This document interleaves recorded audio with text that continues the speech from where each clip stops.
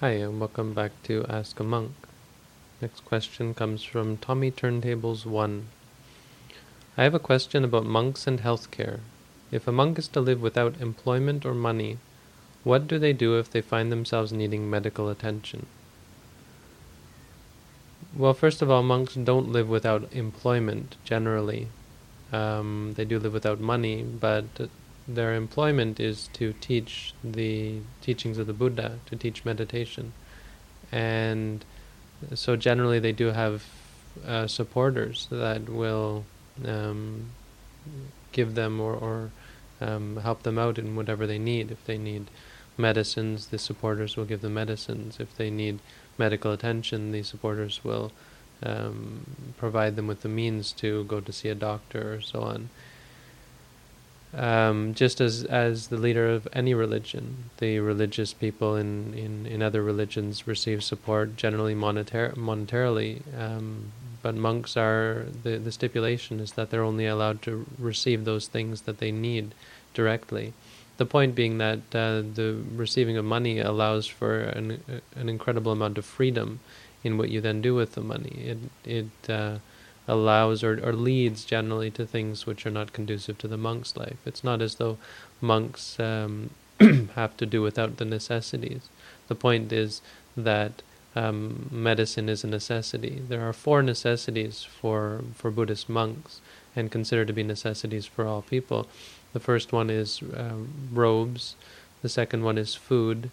The third one is shelter, and the fourth one is medicines.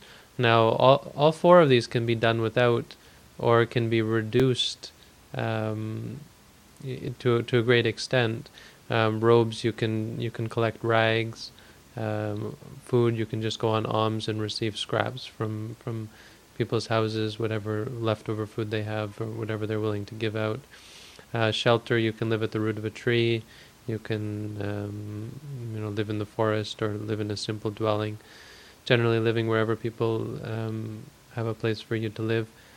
And medicines, you can use natural medicines. There are certain medicines that are open to monks, which are easy to find, and so on. So there's 2 ways to sort of answer this question, and one is that yes, we have support. The other one is we don't require nearly so much attention. A lot of medical conditions can be dealt with without medicine, simply by bearing with the condition, bearing with the difficulty. For those that can't, there are doctors and people who are willing to help to support you with the fees. For myself, recently I stepped on a rusty nail, and there was a big concern that I was might get tetanus, because I hadn't had a tetanus shot in 15 years or something. And so I didn't mention it to anyone at first. I was busy and I didn't think of it. But then that evening I said, hey, probably I should go to a doctor on Monday. It was the weekend. I thought, probably I should go to the doctor on Monday and get a tetanus shot. You have to do it every 10 years. And suddenly everyone was all freaking out and thought, I have to go right now, to get this shot. And so they rushed me to the emergency room and made sure I got this shot. And at first I wasn't going to do it because I thought, the emergency room, that's got to be really expensive. And they said, no, maybe $100 or something, and don't worry, they would take care of it. And it turned out that it was going to be over $500. So at the hospital, I just said, I expressed my surprise that it was so expensive, and it turns out, emergency rooms are expensive. And but right away they gave me this application. It was a Catholic hospital, and they gave me this application. If you're hard up, there are people who will support you. And it turns out the administration there has a program for people who don't have the ability to pay. And so I filled out this form explaining that I was a monk and that I don't touch money and I rely on the support of other people and so on. And then it vanished. I didn't hear anything about it, and I was worried that the bill might get lost. So I called them, and they said it had been written off as charity. So I think that's one specific example. But I think on a more broad scale, there are ways and there are places I've heard of of clinics among the Asian people that will take monks for free, and so on and so on. So there are ways to get around it.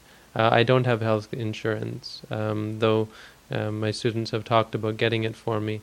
But right now, since I think I'm enrolled in this program with the Catholics, the Catholic hospital system. So I don't really worry about it.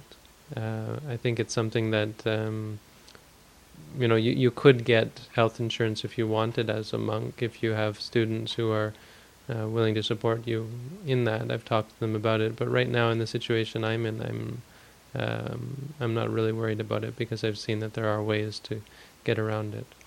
Okay, so there's one specific question. Interesting to talk about the requisites and how you get around that with money. I really think often people have this misconception that without money you wouldn't be able to live, you wouldn't be able to acquire the necessities. And I suppose for many people that might be true. For homeless people, for